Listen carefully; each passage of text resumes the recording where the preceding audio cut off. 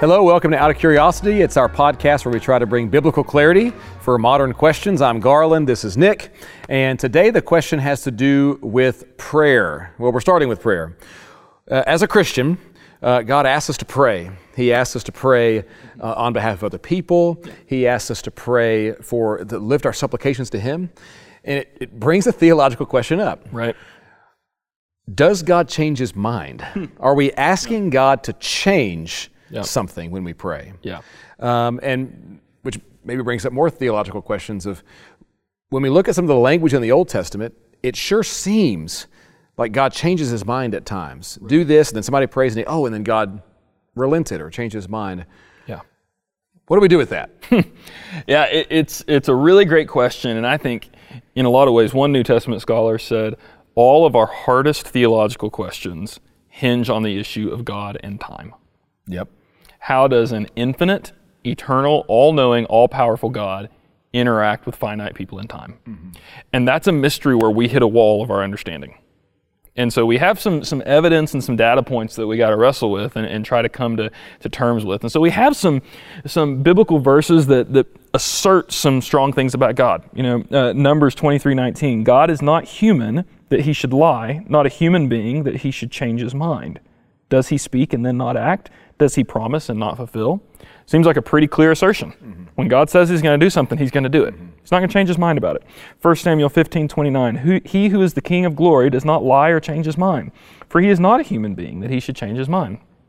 Seems pretty cut and dry. Direct. God doesn't change His mind. So then, to the other side of that, same concept, same idea, 1 Chronicles 21:15, and God sent an angel to destroy Jerusalem.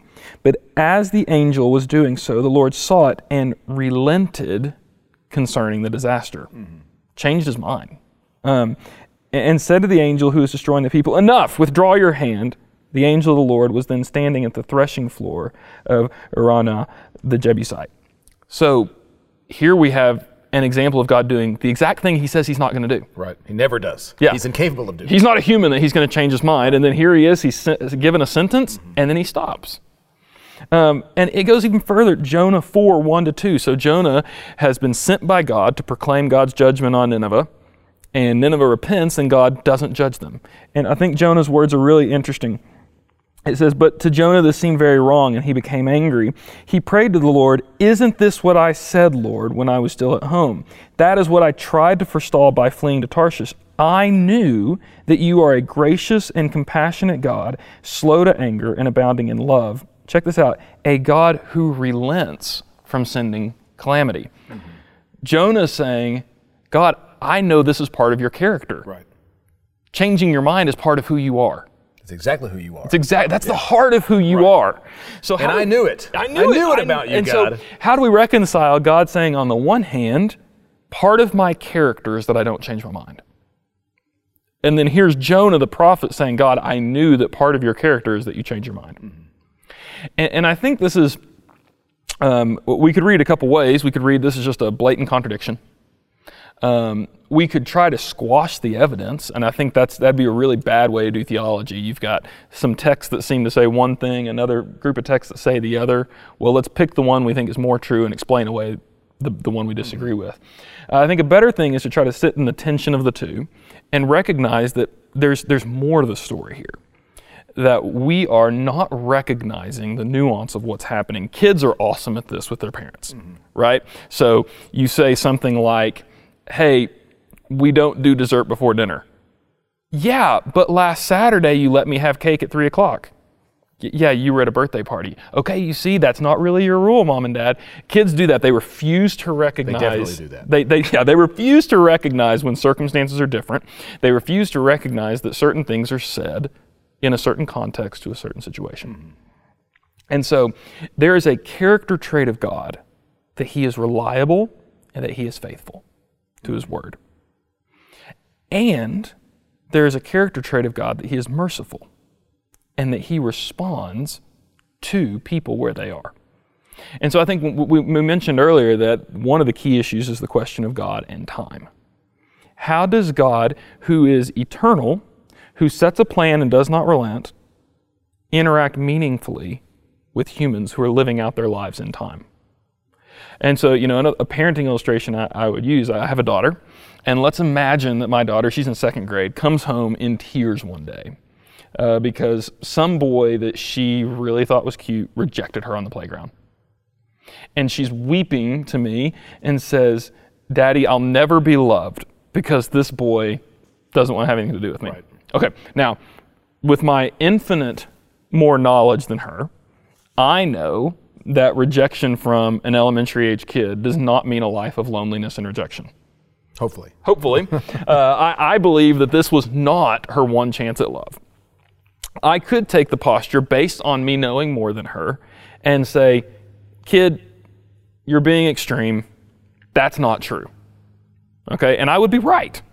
I would be right that what she believes right now is not reality. And that would be a complete failure as a dad to meet her where she is. Right.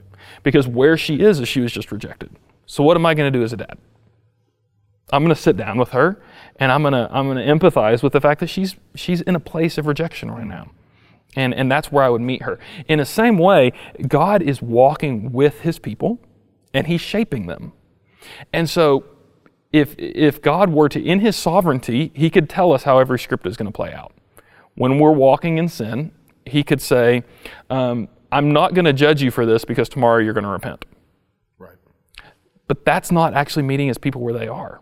When people are in rebellion, they need to know the consequences of their rebellion. That is based on God's character, that is his consistent response to sin, is to promise judgment. And based on that same faithful character, when those people repent, God will consistently respond with mercy. And so I think when we put the two together, now, how does that work with the fact that God knew they were going to repent? That goes beyond that's beyond our pay grade. Understanding him interacting with a timeless, eternal God and interacting with people in time is beyond what we can know. But I think what we can say is God consistently interacts with people living in a finite world. And what we're really trying to affirm when we say God doesn't change his mind is he's reliable and he's faithful. He's so reliable that he will reliably extend grace to a broken and repentant people. And he will reliably punish people who do not repent. And so I think at the beginning point, that's where we're going to enter into this. So when we ask the question, does prayer matter? I think I've heard people handle the question to say, "Oh no, God doesn't respond to our prayers. All that's really happening is our hearts being shaped to God." It's only for us. Yeah, it's only for us. I've heard the example, someone's fishing and they cast their net and they catch a boulder and they start reeling and they go, "Oh my goodness, I'm pulling the boulder to me." And they don't realize the boat's actually being pulled to the boulder. And so that's what happens in prayer. Right. We think that God's answering our requests. We don't realize that God's sitting still and we're just moving. We're moving. I don't think that reflects the biblical language of a God who answers. More than anything, a God who is incarnate. Who came as Jesus. And so how do we reconcile those two? I don't know how to reconcile the fact that God is sovereign and infinite and responds to our prayers. But the scriptures clearly teach both, that he does. And so where that should leave us as people who are worshiping a God who's beyond what we can fully comprehend is a place of absolute confidence that he's reliable and that he has a plan and that I can't mess up his plan. There's nothing I could do to train wreck the plan of God. And my actions matter. Right. And he calls me to pray to him and he really answers my prayers. And so we can live in that tension without having all the questions answered. Right. Let the tension lead us to worship and honor God because we're finite and he's infinite. Yes. We are in time and he created time, as opposed to lead us to either frustration or to apathy or to anger at the Lord, or to just turn off. It doesn't matter what I do. Right. There are lots of things in life that we are given the boundaries of how to walk in them, even if we don't understand them. Right. I'm not a car guy. I don't know how cars work, but I do know how to operate one safely.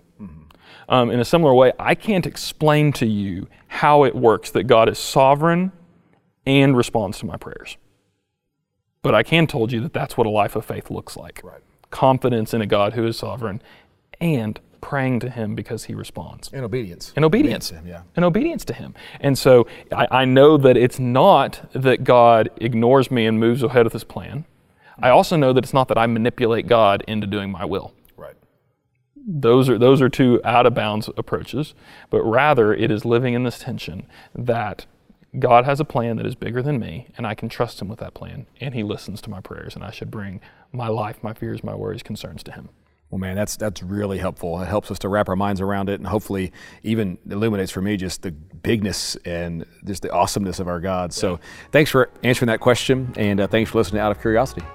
Thank you for listening to Out of Curiosity as we discuss the question, does God change His mind? We encourage you to look into this for yourself even more and recommend looking in Scripture at Malachi 3, verses 6 through 7, James 1:17, Jonah 3, and Isaiah 38. We also recommend the books Systematic Theology by Wayne Grudem and No One Like Him by Paul Feinberg. If you want to send in a question or contact us, go to oocuriosity.com and follow us on Instagram at oocuriosity. Be sure to subscribe to keep up with future episodes.